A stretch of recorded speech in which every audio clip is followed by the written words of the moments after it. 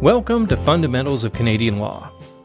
For over a year now, we've been watching the Me Too movement and a seismic shift in public perception and consequences around harassment. But Me Too has been very Hollywood-centric. We've been seeing some news and changes on the Canadian side, but as something that's rooted in the definition of harassment, we wanted to get a better understanding of where the law actually stands. Fortunately, Colleen Dempsey can explain it all. She's the instructor of Law 203-703, Workplace Law, and she's going to walk us through recent changes to the Ontario Health and Safety Act. It wasn't changed in response to Me Too, but the timing couldn't be more pertinent to the cultural conversation around harassment happening right now. This podcast is brought to you by the Queen's Certificate in Law, the only online certificate in law offered by a law faculty in Canada. You can find out more at takelaw.ca. Why has the province updated the occupational health and safety legislation? The province had experienced through the complaint process a number of concerns over a period of time that involved unwanted advances, unwanted comments, unwanted touching, things that constitute harassment. They also updated with respect to violence. And then under a subset of harassment was sexual harassment. So they had a number of people, hundreds of people, thousands of people who made complaints under the Act, but there was no mechanism for these things to be dealt with until they actually amended the Act. Under the Act as it is now, following the amendments, what is the definition of harassment in Ontario? The Occupational Health and Safety Act defines harassment, workplace harassment, as engaging in a course of vexatious comment or conduct against a worker in a workplace that is known or ought to reasonably known to be unwelcome.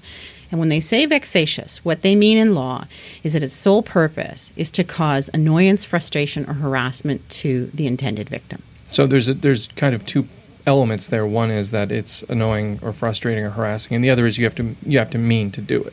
Right. So always when we're dealing with this type of act, it's called mens rea. You have to have a guilty mind.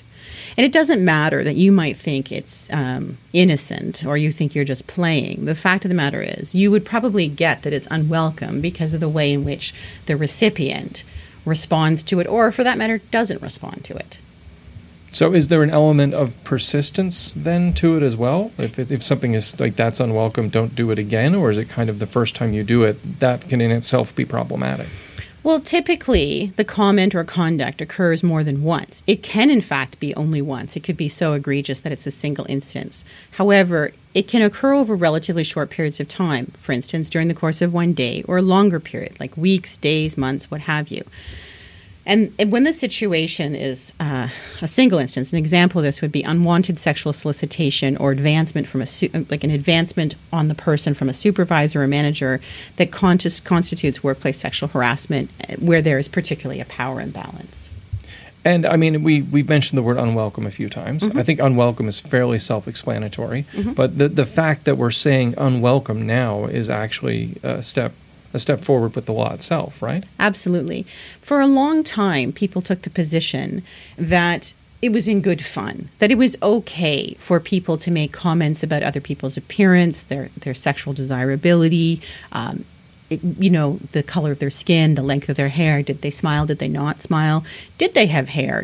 Are they skinny? Are they not skinny? Do they have, a prominent behind? Do they have prominent breasts? And people felt absolutely free to make comments.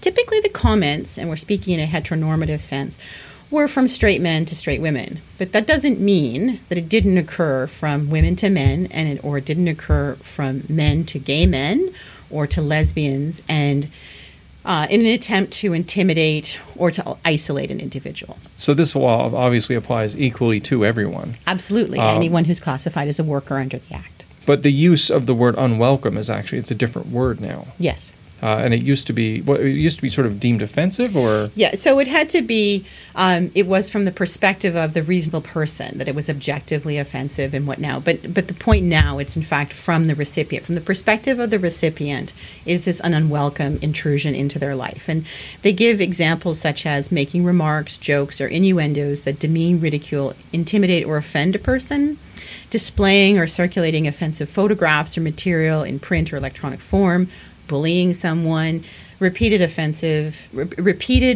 offensive or intimidating phone calls, emails, unwanted touching, unwanted sexual harassment, even brushing up against someone. If you do so in a deliberate fashion and you touch their behind, you go, rubbing someone's forehead. Like, there are things that people should just not do, and people have done in the past. And there came a point where the government realized enough was enough. Right. And I mean, everything you mentioned, some of these things I have seen myself in workplaces I've been in the past. I should stress that I've seen none of these things in the workplace where I am right now. Go Queen's Law. Exactly. But I either have seen or can easily imagine all of these behaviors, and I can also kind of squint and see how, if I think back to when I was a kid, or when slightly older listeners might have been kind of young professionals, how all of this did used to be sort of hand-waved away. Mm-hmm. So this is a stronger stance legislatively against stuff that we just used to not take as seriously, I guess. Well, absolutely. I mean, this certainly predates the hashtag #MeToo movement. This was a recognition of a past that, in many respects, like, we as a society have moved forward as we have evolved. The manner in which we've structured our human rights legislation, as time goes on, we expand that which is protected grounds. So, to prevent discrimination or harassment, you are prohibited to harass someone on the basis of race, ancestry, their place of origin, their color, their ethnic origin, their citizenship, their creed, which is a more archaic way of saying religion, sex, including pregnancy, their sexual orientation, their gender identity, their gender expression, their age, be it over or under 18 or 16, marital status, family status, disability, whether or not they're in receipt of public assistance, that is, of course, an accommodation, and the record of offenses in employment. So we expand these specific grounds, and we also have what's known as analogous grounds. So if we say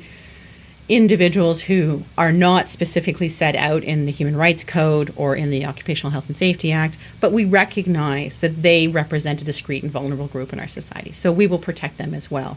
And we also say, as a society, it is inappropriate to discriminate or harass people in areas of employment, housing, services, and education. And this is all pretty central to workplace law. I mean, this is essential things that people need to know if they're going to be in or going to be managing in the workplace. Absolutely. There is now, and there didn't used to be, a positive duty on employers to create anti-harassment policies, and the onus is on them to provide this information to new employees so they understand what their rights are and, frankly, what their obligations are. So if one is, unfortunately, the recipient of harassment, and you can't just, or you shouldn't just sit there and say to yourself, okay, it'll go away. You have a positive duty to say something. We all have a role in this, in our workplaces, to prevent this from going further. So if someone harasses you, or you are a witness to harassment of a colleague, it is incumbent upon you to go to the person who is the HR, the supervisor, and say, I have seen X, Y, and Z occur, and then it's incumbent on them to address it. And there are reporting obligations through the Occupational Health and Safety Act, and whether or not you call the Ministry of Labor. But you must take that first step. So this idea of it being incumbent on you, that's what's meant by a positive duty? Yes, a positive duty, that we all have a role to play, and the only way that we can prevent workplace harassment and workplace sexual harassment is if we all recognize our duties. And certainly now employers have this obligation to investigate complaints. I mean, previously people would go and say, oh, so-and-so is causing a problem. He or she is making inappropriate comments about someone's attire or their national dress or what have you. And they would, employers would go and say, hey, please don't do this. Now you have to fill out reports, you have to acknowledge. And if there's a pattern of conduct, then this constitutes an opportunity to, terminate someone's employment so that they are no longer in a position to offend. So when we start looking at types of conduct, when you were reading the definition of harassment and we unpacked it into certain areas, there seem to be two large areas in there. One is things that can happen peer-to-peer, but the other is this idea of an imbalance of power, that this can play out in a way that the law is supposed to prevent people who are at a higher level or have more power from literally abusing the people who are underneath them. Right, and taking advantage of them. So there is a recognition throughout our legal system that where there is an imbalance of power, be it an employer and employee, and it used to be called the master-servant relationship, in recognition that the person who holds the purse strings, ultimately, they can prevent you from advancing, they can prevent you from getting raises, they can in fact prevent you from doing your job. It can cause mental health issues, it can cause physical health issues. In a person in position to confer or grant you a benefit or somehow an advancement in your workplace, they must not solicit you for sex, for sexual favors, or they must not harass you.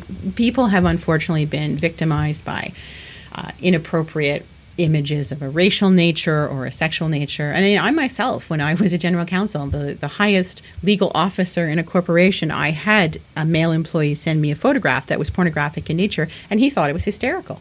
He could not understand what it was I didn't like about this photograph. And in fact, we had to sit him down with a sensitivity counselor for him to understand that in no shape, way, or form was I interested in receiving this from anyone, let alone somebody I had spoken 2 words to. Right. And he took it as I had no sense of humor, whereas he had to understand he was inappropriate. It was unwelcome. Right.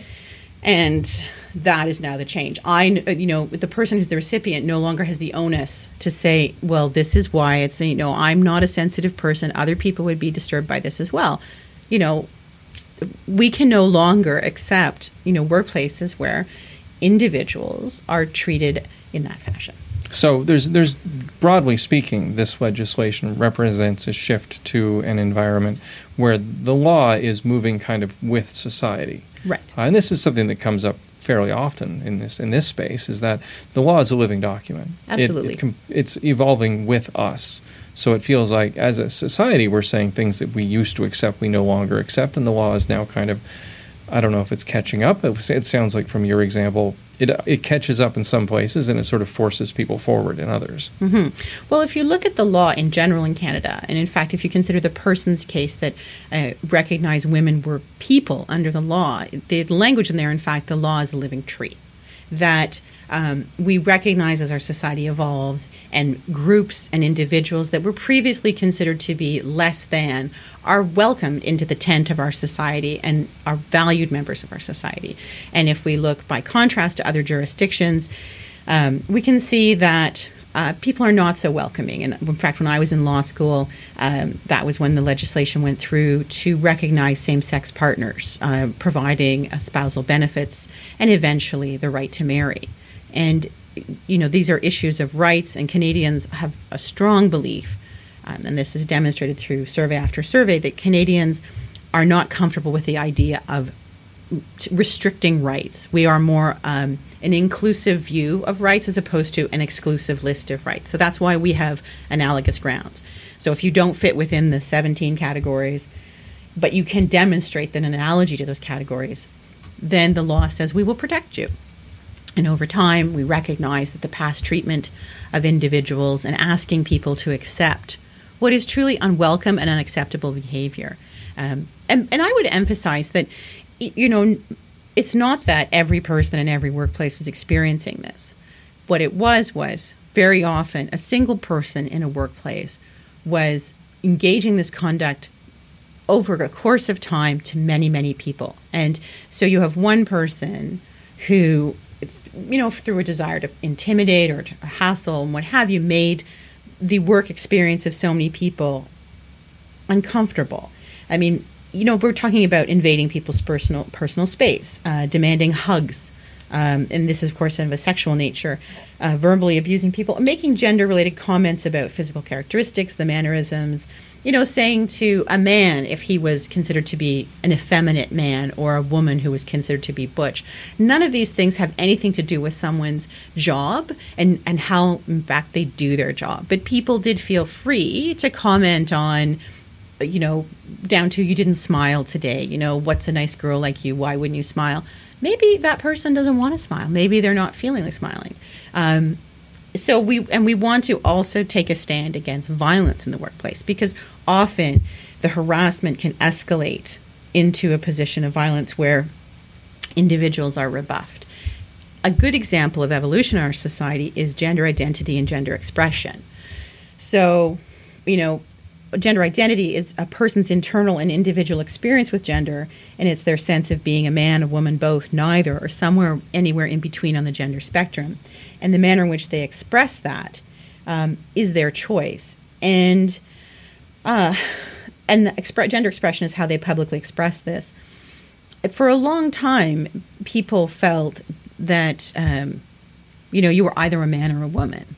And in fact, one of my dear friends, a well-known professor, a legal professor, transitioned to be from a man to a woman at the age of 69. That would have been unheard of 20 years ago. Even in a progressive profession like the law, this person would have been looked at askance. But now people go, oh, I understand. Right. Yeah. And so the law is sort of evolving with us. Absolutely. And I mean, as we move forward, what you were talking about, people who are gender fluid, that's a situation that was once analogous and is now text. Correct. So this I don't think there's any way to predict the future accurately, but it's interesting to think that if people are bringing up analogous grounds today, that may well become the text of tomorrow. This, in fact, is how our laws work. I mean, if you consider disability, for a very long time, employers were not required, if someone had a hearing difficulty or if they had a visual difficulty, the employer was like, well, you can't do the job. But now we've reached the point where we say, no. Is hearing or sight a bona fide occupational requirement? And if you're going to say that it is, you better be able to demonstrate that both objectively and subjectively. Right. And now employers have a duty to accommodate people to the point of undue hardship. And this is something that was not the case. So I myself, having two children, one of whom is legally blind and the other has a hearing impairment, had my children been born, say, 25 years ago, they would face very different workplaces than they will when they are adults, and they won't be adults for a good 10 years. Right. So, I have great hope for what the workplace will look like for them, particularly as they are young girls. Right. And I fully recognize that men and race and gender and gender fluidity are also vulnerable groups, and you think about that. So it feels like kind of at the end of the day, I mean, in workplace law is complicated. This is why we have an entire course about it. And well done, you, for taking us through this course. It feels like, though, at the end of the day, if there's sort of one nugget, if there's a golden rule, it's if it doesn't have anything to do with the actual job that's being done, leave it out. Absolutely. I mean, of course, we don't want to create workplaces where people have no human interaction. But as you say, if it is nothing to do with the job, err on the side of caution, simply because someone might find it unwelcome and they may not feel in a position where they can express their discomfort. Right. And, I'm thinking in the future where I do think the law will continue to evolve is under the definition of who a worker is, because there are certain restrictions both under the Employment Standards Act and the Occupational Health and Safety Act of what constitutes a worker. And so this causes problems for people who are in precarious employment situations, and the law does not provide them with the same coverage that it does for people who are in traditional employment relationships. So I think the law will then expand the definition of who is covered. I think that's probably an interesting second conversation, actually. Well, hopefully we will have it. Yeah, thank you very much. Thank you for having me. Thanks to Colleen Dempsey. If you have employees, plan to hire employees, or are an employee, you should look into our course on workplace law, Law 203-703. Find out more at takelaw.ca. Fundamentals of Canadian Law is recorded at Queen's University, situated on traditional Anishinaabe and Haudenosaunee territory. Our theme music is by Megan Hamilton, and original illustrations for this podcast, available at takelaw.ca, are by Valerie Desrochers. Thanks for listening.